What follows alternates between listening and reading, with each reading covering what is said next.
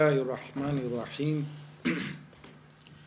الحمد لله حمد الشاكرين والصلاة والسلام على أشرف الأنبياء سيدنا محمد وعلى آله وصحبه أجمعين اللهم صل وسلم وبارك على سيدنا محمد طب القلوب ودوائها ونور الأبصار وضيائها وعافية الأبدان وشفائها وصلى الله وسلم وبارك على سيدنا محمد كلما ذكرك الذاكرون وغفل عن ذكرك الغافلون. With regard to today's evening, the subject being Islam in the 21st century, this crisis of understanding has occurred previously in history also. When we study the occupation of Egypt, when Egypt was colonized by the British placed Lord Cromwell as the overseer of Egyptian affairs, and during that time in the late 1800s, they instated a sheikh by the name of Muhammad Abdu as the Sheikh al-Azhar, the sheikh of the University of Al-Azhar. Al-Azhar al-Sharif is the most prestigious Islamic university alongside with Al-Qarwiyyin, Al-Qarwiyyin being the most ancient university in the world, established 1200 years ago by Fatima al-Fihriya. But Al-Azhar was also established well over 800 years ago, initially by the Fatimi Shia. It was only after Sultan Salahuddin al-Ayyubi rahimahullah ta'ala that Al-Azhar became the central point of Ahl Sunnah wal Jama'ah. Al-Azhar was the place for fatwa, for verdicts. And we saw and witnessed in history many illuminaries who were mutakharrijeen, graduates of Al-Azhar al-Sharif, the likes of Shaykh al-Islam Zakaria al-Ansari, for instance, but many more. The list is endless. So it was vital for the colonial powers at the time that they place in Al-Azhar those people who can undermine the Islamic rulings.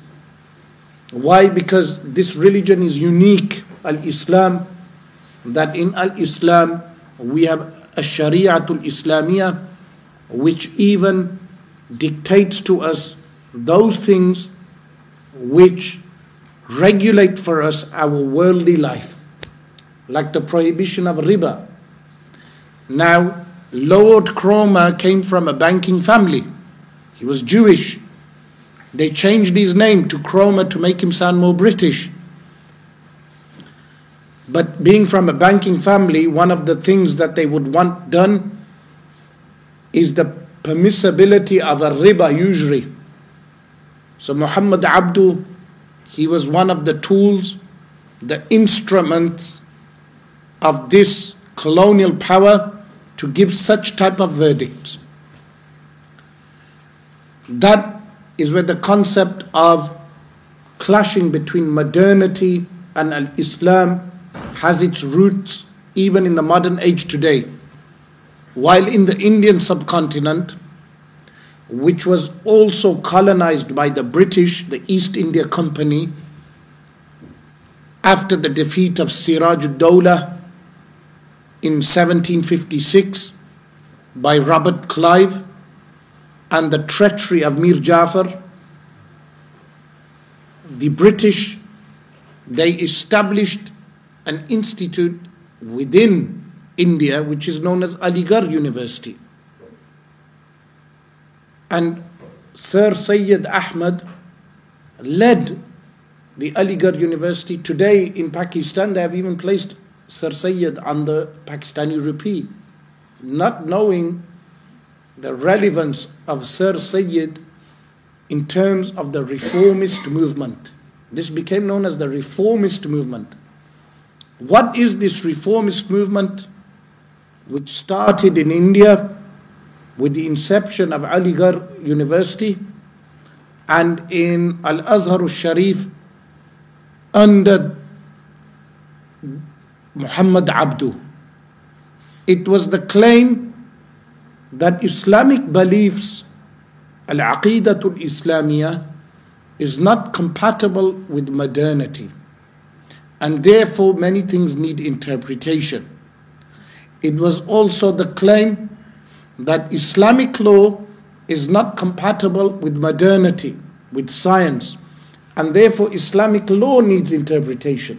This was the foundation of these claims, as if to say that the defeat of Siraj ad-Dawla and the subsequent invasion of Hindustan, or Hind, the real name is Al-Hind, Biladul Hind. For us Muslims, it's Al-Hind. And this is why even Indian Muslims, when they fly the secular Indian flag, this is wrong. Why don't they look for the flag of the Mughal dynasty and make that the official flag of the Muslims? But as if to say that the defeat of Siraj ad-Dawla was because of backwardness of science amongst the Muslims, or the backwardness of religion of Islam. Is this true? The answer is no. During the rule of Aurangzeb, who was the most religious ruler from the Mughal dynasty, how the Western world judges economy is through GDP. And if you look at the GDP of India at the time, even though this method of checking economic growth, the Western model or the Western paradigm of GDP, it can be faulted, but Hind at the time had over 25% of the world's GDP under the most religious leader of the Mughal dynasty, Aurangzeb. And even during that time, there was a time, if you read some of the news, you would find an article which mentions some treasure cases were found, treasure chests, in which there was silver coins, filled with silver coins worth millions in that time, worth billions today. These were treasure chests that were imported and exported from Hind during that time, during the time of Aurangzeb, that were robbed and stolen by Western pirates at that time. And they even took the treasure chests to America, to the new colonies.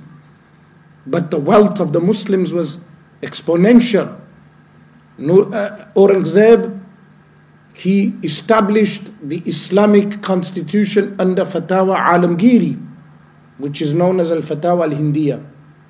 And when the British entered in the 1700s, they observed the madrasa learning in that time, and they acknowledged that the learning of the mullah in that time exceeded the knowledge of centers of learning within the Western world, like Oxford and Cambridge and so many other centers of learning.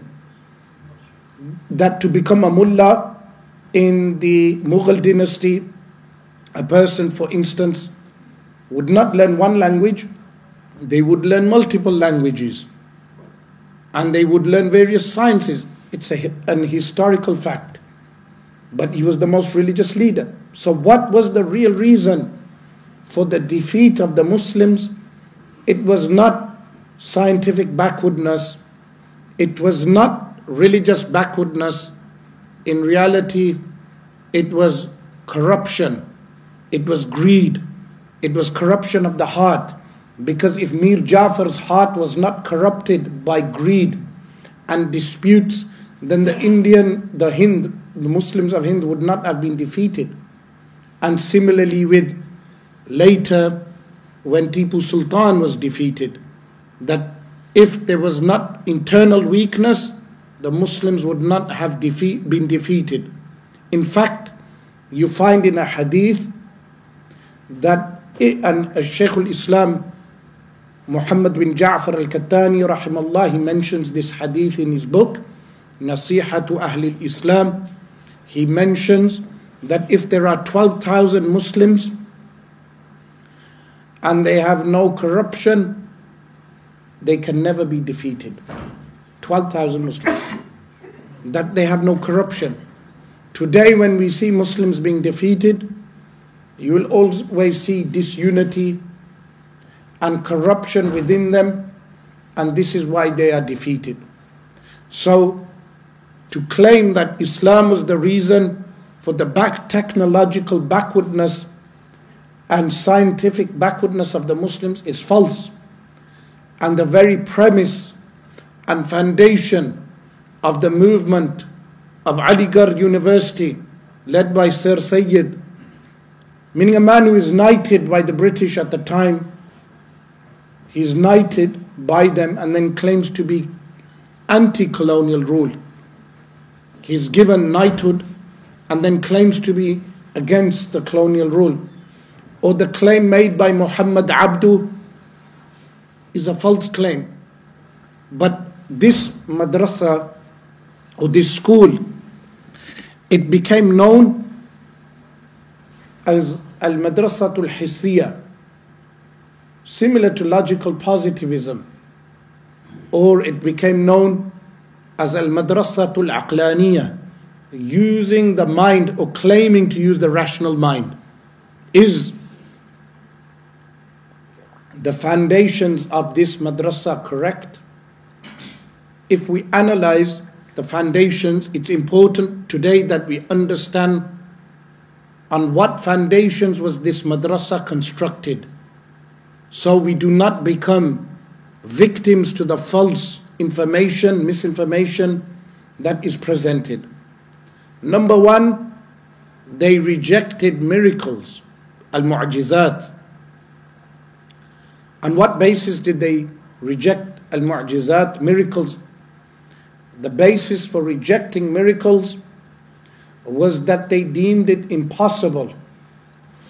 So, for instance, whatever miracles are mentioned in Al-Quran Al-Kareem, they deemed it rationally impossible and an absurdity that contradicts science. So how do we deconstruct this claim? To understand this and to deconstruct this claim, we must realize that firstly, they were unable to make the distinction between what is known as hukmul aada, which is the judgments, material judgments, and hukmul aql. This is so important to understand, that if you understand this point, you will be able to unravel so many points. I'll give you an example. If a medieval peasant was told that there is something made and constructed of metal that can carry hundreds of people across the oceans and transport them, the medieval peasant may deem it impossible. He may even say to you, you are mad. Why? Because he has never observed such a thing. But if that same medieval peasant was transported to the future and he saw the inventions that human beings have made, that they have constructed aeroplanes, and with the aeroplanes that are able to carry hundreds of passengers, they will realize that this is possible. This possibility and impossibility does not fall under rational impossibility. Rational impossibility relates to judgments of the mind, that which the mind deems as impossible. This possibility and impossibility falls under material impossibilities or possibilities. Material possibilities relate to the external realm. For instance, Hundreds of years ago, someone may deem these trams that you have in Amsterdam, they would have thought these are impossible. What type of impossibility? Material impossibility, that we do not have the material means of constructing such a thing. But hundreds of years later, we were able to construct those things. When we discuss rational impossibilities, it is that which is understood solely from the mind, without reference to the external senses, that we understand it to be impossible. Like what? If I said to you 2 and 2 is 5, you will understand solely from the mind that 2 and 2 is not in fact 5, it is 4. And it can never be 5. This is rationally impossible. You know this solely from the mind. When people mix up the rationally impossible and the materialistically impossible, they confuse miracles with that which is rationally impossible. When we say that a mu'jiza occurs, a miracle occurs, a miracle occurs for that which is materially possible, not for that which is rationally impossible, not that which is impossible by the mind. Any time you have this discussion with anyone, you will always find that they confuse the two, even no matter how intelligent they think they are. They will always confuse the two. To construct a rocket and go into space is rationally possible. It's rationally possible. And it became materialistically possible in later generations. So, when we discuss miracles, mu'jizat relate to the norms that we observe. The norms that we observe, for instance, water runs downwards. That's the habit of water. Is it rationally impossible that water run upwards, or is it habitually impossible? The answer is, it is habitually impossible. It is not the norm for it to run upwards. The qudra of Allah subhanahu wa ta'ala, the divine power of Allah subhanahu wa ta'ala, violates the norms and makes it possible for water to run upwards. This is the meaning of miracles. While the qudra, the divine power of Allah subhanahu wa ta'ala, does not relate to the rationally impossible. Allah subhanahu wa ta'ala doesn't make something moving and still at the same time. A paradoxical judgment. The divine power of Allah subhanahu wa ta'ala only relates to that which is rationally possible. But al-madrasatul hissiyah, or the Reformists, they were unable to make this distinction, and they fell into the major mistake of deeming all the miracles as being fables and false accounts. This was the first mistake. And they deemed it anti-science and backwardness. But in reality, they were not even able to make the distinction between a rational judgment and a habitual judgment. And this is why it's essential for us as Muslims to understand the distinction between the two. And believing in those miracles does not make a person scientifically backward, because scientific judgments relate to material judgments. Scientific experimentation relates to material judgments. This was the first mistake of al-madrasatul hissiyah, and then they rejected the second major mistake. They rejected everything relating to the metaphysical realm. What do we mean by the metaphysical realm? Ma wara'a tabi'ah, that which is beyond the nature that we observe, that which is beyond the material realm. So, as I mentioned, logical positivism as a philosophy that claims that we can only ever know whatever we experience. Similarly, there were other philosophies like dialectical materialism, which is a dialectical materialism, which is also the belief in only physical matter, which gave rise to communism and other philosophies and political thought. This affected the Reformists also, that they could not understand or appreciate the ghaib, whatever Allah subhanahu wa ta'ala informs us of with regard to the ghaib, the unseen realm. How do we respond to this claim? It's essential for us to understand that there is a realm which human beings can never go beyond in terms of scientific research. When we research, scientific progress relates to the material realm. But the human senses, the 5 outward senses, al-hawasul khamsa al-zahira, they only relate to the external material world. We can never reach a judgment from the mind or from the senses with regard to the unseen. And this is why Al-Quran Al-Kareem informs us of the unseen, but it also answers an objection.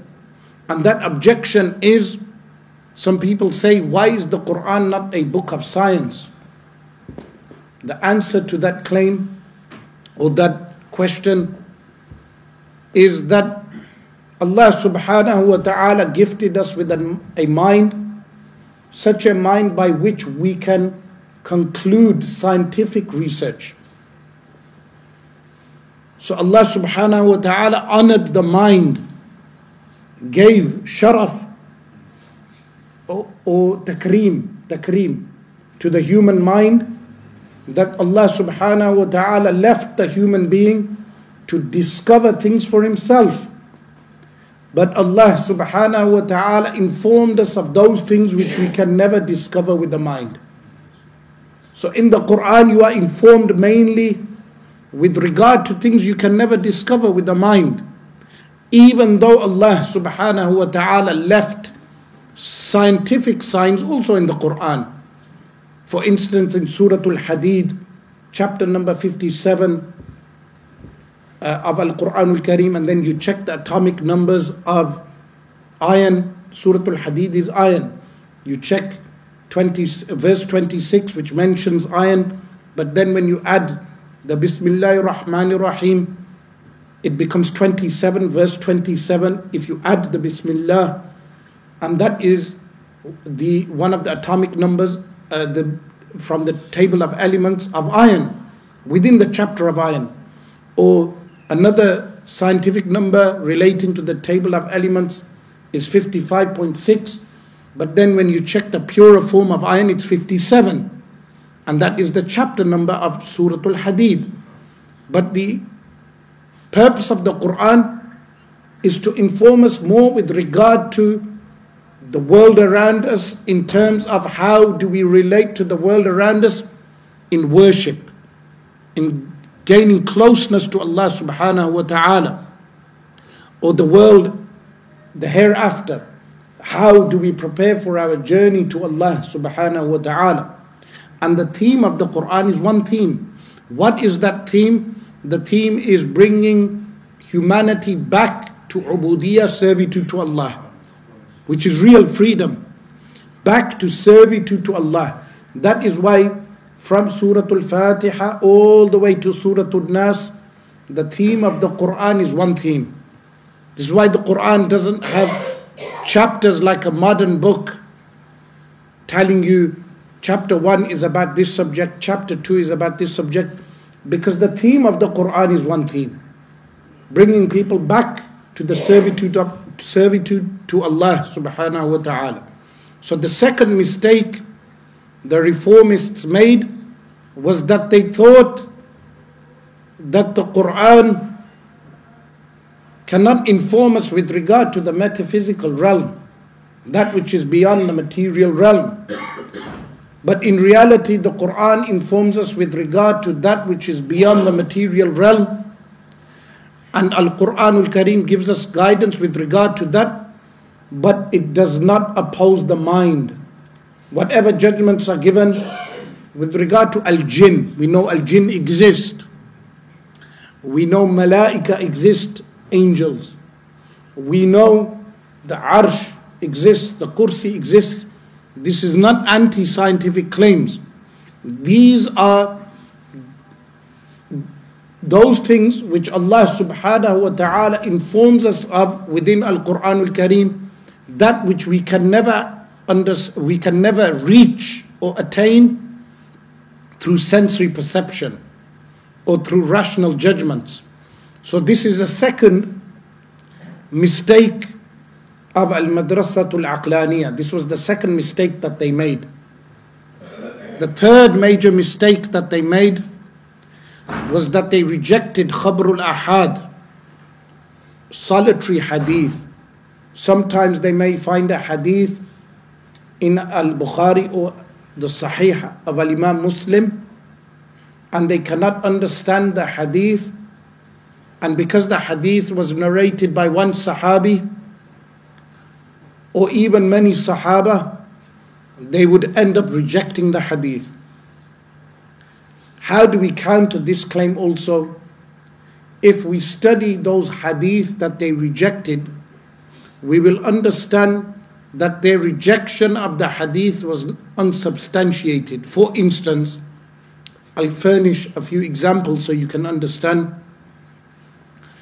In one hadith it mentions that every day the sun takes permission from Allah subhanahu wa ta'ala. When the sun sets, it goes under the throne of Allah and it prostrates and takes divine permission to rise in the next place.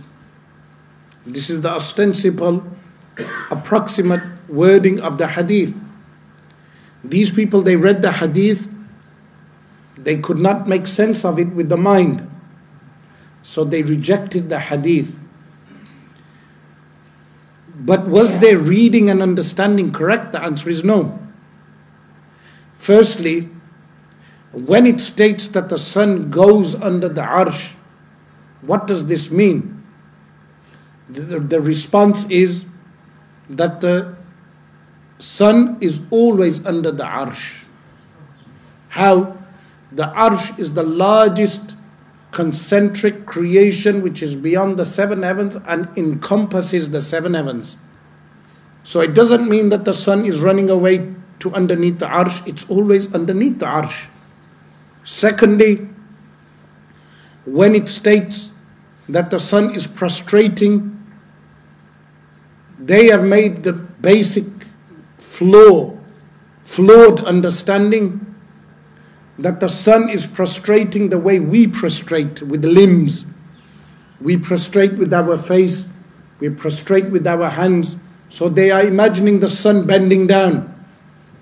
In reality, sajdah for each creation is in accordance with its naw'iyah, its type, its nature. So if I say this cup is prostrating, it doesn't mean you will see the cup bending down and going down towards the ground. It entails that the cup is subdued by the power of Allah. So the cup is prostrating, it's subdued by the power of Allah. So the sun prostrating entails that the sun is subjugated and subdued and is under the divine power of Allah subhanahu wa ta'ala. Thirdly, what does it mean that the sun takes permission to rise? Every moment, as the sun is rising now in a country, at every point and moment, the sun is being given divine permission to rise and is under the arsh and is in prostration, meaning under the divine power of Allah subhanahu wa ta'ala. So they would read these type of hadith, they could not make sense of them, and they would abandon the hadith. For instance, if I told you many hundreds of years ago that there are talking shoes and there are whips that talk, or a stick, walking cane that talks, you would not believe me. people read that in a hadith, Rasulullah sallallahu alaihi wasallam informed us with regard to talking shoes, with regard to walking canes. But now those inventions have been made. But imagine the wretchedness of an individual who had read the hadith, did not understand the hadith, and rejected the hadith, mixing rational judgment with al-hukm al-'ada, the material judgment. Similarly, what did they reject? They rejected the ascension of Isa alayhi salam and the descent of Isa alayhi salam. And this became crucial for the Qadianiyah, that the followers of Mirza Ghulam Ahmad, who was a false prophet, a kafir, who claimed to be a prophet, they needed to make the claim that Isa alayhi salam had died. They claimed he migrated to Kashmir and died in Kashmir. And they believed that Isa alayhi salam was not raised to the heavens and will not return in the end of times. Al-Madrasatul Aqlaniyah, they rejected this based upon what? That they claim that it makes no sense. But in reality, this was undermining the divine power of Allah subhanahu wa ta'ala.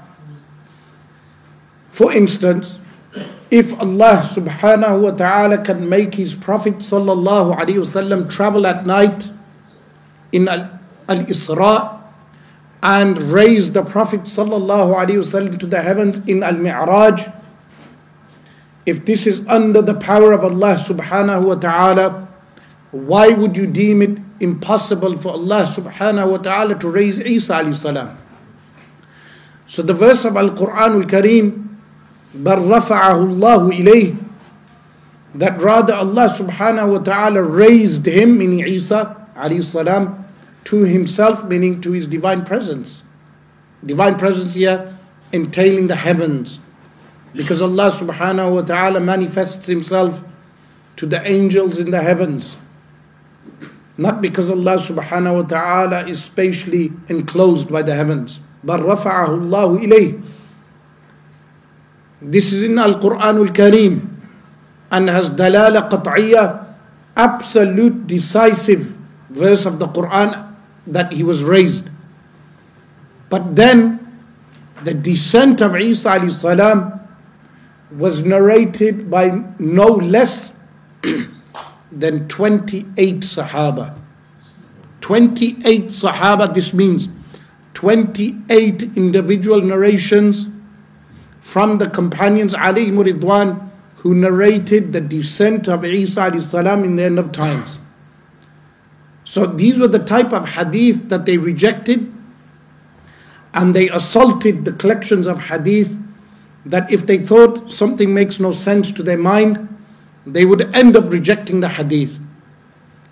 The fourth major mistake of this school was the rejection of al-ijma', consensus. What is al-ijma'? Al-ijma' is the agreement of those people who are referred to as al-mujtahidun. What are al-mujtahidun? Al-mujtahidun are those people who are able independently to extract legal rulings from Al-Quran al-Kareem and the Sunnah of Rasulullah sallallahu alayhi wa alihi wa sallam. Like in Al-Quran al-Kareem, Allah subhanahu wa ta'ala says, لَعَلِمَهُ الَّذِينَ يَسْتَنْبِطُونَهُ مِنْهُمْ. Those who are able to extract the legal rulings, they do what? They would have known the judgment. Who are these people? These are not common people, lay people. These are people who reach a high caliber, not only in language, in al-lughatul arabiyyah and its accessories or ancillary sciences like syntax, morphology, and what rhetoric, whatever relates to language, fiqh al-lugha, philology, all these ancillary aspects of the Arabic language, but also what is known as usul al-fiqh which is legal theory, which is qawaidu tafsir al-nusus, the regulations of how to interpret the Quran and Sunnah. These people are known as mujtahidun. They exist in every century, but they are limited in number. So in every 100 years, if you count the number of mujtahidun, you can count them on your hands, or double the count on your hands. A dozen or 2 dozens of people in every century. When they concur on a legal ruling, that legal ruling becomes binding upon the ummah of the Prophet sallallahu alaihi wasallam. This is known as al-ijma'. Some of them attempted to deny this. They said, how can you have ijma'?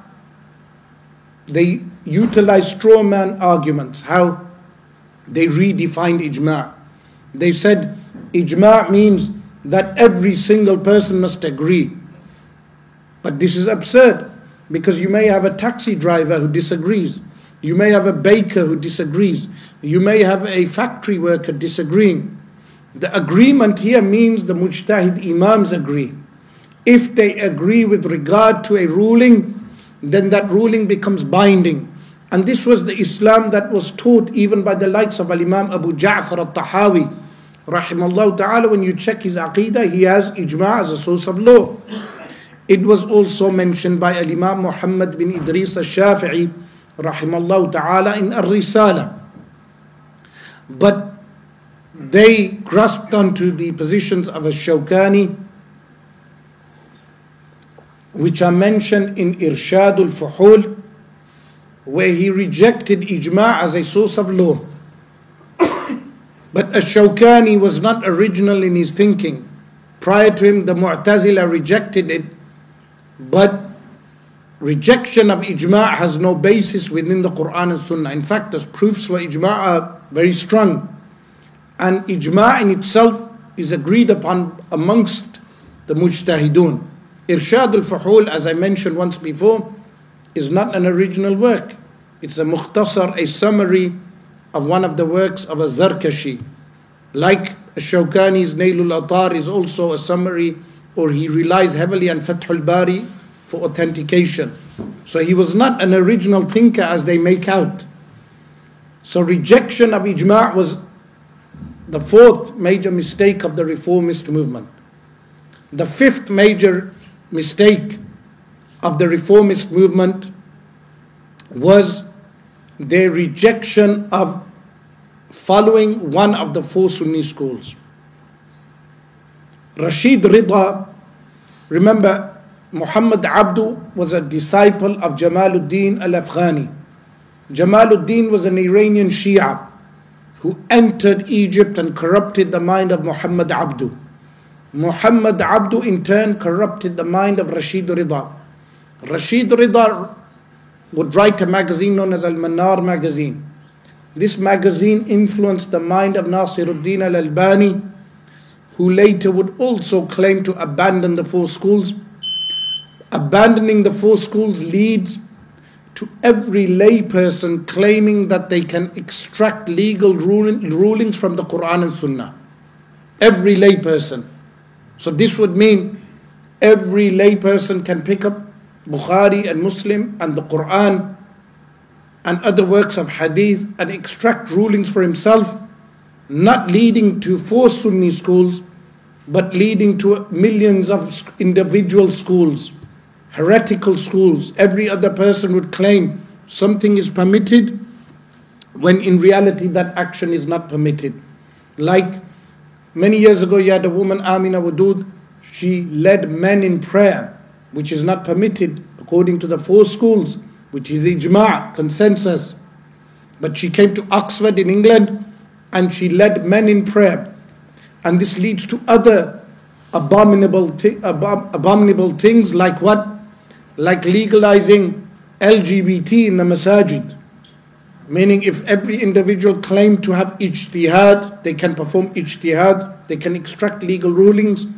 There will be many deviant people with corrupt hearts that they will say, you can have LGBT flags on the masajid, you can have LGBT in the masajid, meaning these are corrupt fatwas that modern Salafism leads to. Because every individual then claims to do ijtihad. But if we follow ijma', consensus, and we follow the four Sunni schools, you can never have this type of corruption. And in fact, the four Sunni schools, they unite the ummah of the Messenger of Allah sallallahu alaihi wasallam, but they also give ease to the ummah of the Prophet sallallahu alaihi wasallam, because you find leeway and easy rulings found within the four Sunni schools that can be applied in different situations. So the four Sunni schools are a blessing, and limiting oneself to the four Sunni schools is a blessing. But coming out of the four Sunni schools is a curse, which leads to more disunity. And this was the fifth major blunder of this school, which is known as Al-Madrasatul Hissiyya, or the Reformists. And there is not much difference between them and Sir Sayyid Ahmad, who led the Aligarh University, who denied angels as existent beings in the metaphysical realm. He denied the existence of jinn. And in fact, Muhammad Abdu or Rashid Rida, in their writings, they mention that the jinn are in fact bacteria. These type of false interpretations.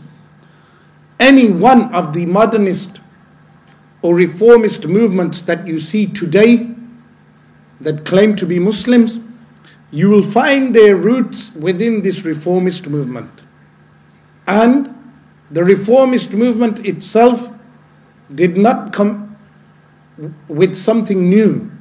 Their thoughts were found in the early Mu'tazila. The Mu'tazila were an early sect. Within them you found these views, but their views were refuted to the point that Mu'tazila became non-existent. So this is why it's essential for us to understand that modernity is not in contradiction to Islam. Islam can adopt modernity, but Islam tames modernity. In Islam, we tame modernity. How? That environmental issues, the destruction of the biosphere, if we follow Islamic guidelines, you will not have pollution of the seas and the oceans and the rivers and the lakes, because it goes against the rules and regulations of Sharia. Like the Ottomans did not permit the use of crude oil, because when you burn crude oil it causes smell, so they prohibited that. Similarly, the application of Sharia protects the minds of people by prohibiting cannabis and alcohol and harmful drugs, cocaine and other class A drugs and harmful drugs, narcotics. The Sharia of Allah subhanahu wa ta'ala protects life by installing capital punishment for murderers and rapists. The Sharia of Allah subhanahu wa ta'ala protects the wealth of people by legislating strict punishments for the thief. These punishments are not in contradiction to modernity. Some people think they are. They say they are barbaric and ancient punishments, as if to say being ancient entails being barbaric. If that were the case, then prisons are the most barbaric form of punishment, because prisons are the oldest form of punishment. Yet prisons are found throughout the world. As if to say that if a Western capitalist country like the United States of America, when they electrocute a prisoner or they place lethal injection in a prisoner, as if to say that is not barbaric. But did you know why in Islam, when the capital punishment is implemented, they use something called qawad? What is qawad? Qawad is decapitating with a sword. That to the modern mind may seem more barbaric. But in reality, why did they use the sword? Because it was the swiftest way of taking the life without torturing the soul. But if you inject with a lethal injection, or you electrocute and burn someone to death, that is more medieval, like witch burning. That in the Salem witch burning that occurred in the colonies in America, modern day America. They burned women because they deemed them as witches. Electrocution on the chair is similar to that. So like this, Islam, the regulations of Islam, there is a wisdom behind each ruling, which is known as maqasidu sharia. What is maqasidu sharia? The aims and objectives of the sharia, which protects lineage, it protects wealth, it protects the mind, it protects the honor of a human being. All of these things are protected by the sharia, which is known as the maqasidu sharia, the objectives of the sharia. So the sharia does not contradict modernity. It protects modernity from its own harm, like pollution, like destruction of the biosphere, and so many other things which modernity brings with itself. But again, modernity is something relative. What we deem modern today will not be modern in 100 years. So if Islam had to change because of modernity, then that would mean every 100 years Islam would have to change. No, Islam embraces technology, embraces science, embraces civilization, but then Islam gives civilization and science the guidelines by which civilization can advance itself. Before finishing, I would want to mention that it's absolutely essential for us as Muslims to learn the 20 essential attributes for Allah subhanahu wa ta'ala, and the opposites which are impossible for Allah subhanahu wa ta'ala, and those attributes which are essential for the Prophets alayhimus salam, and those things which are impossible for the Anbiya alayhimus salatu was salam, and that one thing which is possible for Allah subhanahu wa ta'ala, and that one thing which is possible for the Anbiya alayhimus salatu was salam, which are referred to as the 50 essential Islamic beliefs. Insha'Allah, in the future when I come to Amsterdam, we will cover the 50 essential beliefs for every Muslim. These are essential 50 things which every Muslim should know. We ask Allah subhanahu wa ta'ala to enable us, inshaAllah, to meet again and to cover the 50 essential Islamic beliefs, the attributes of Allah subhanahu wa ta'ala, knowing Tawheed and knowing Ar-Risala, the prophethood of Rasulullah sallallahu alayhi wa sallam. أقول قولي هذا وأستغفر الله لي ولكم وأتوب إليه.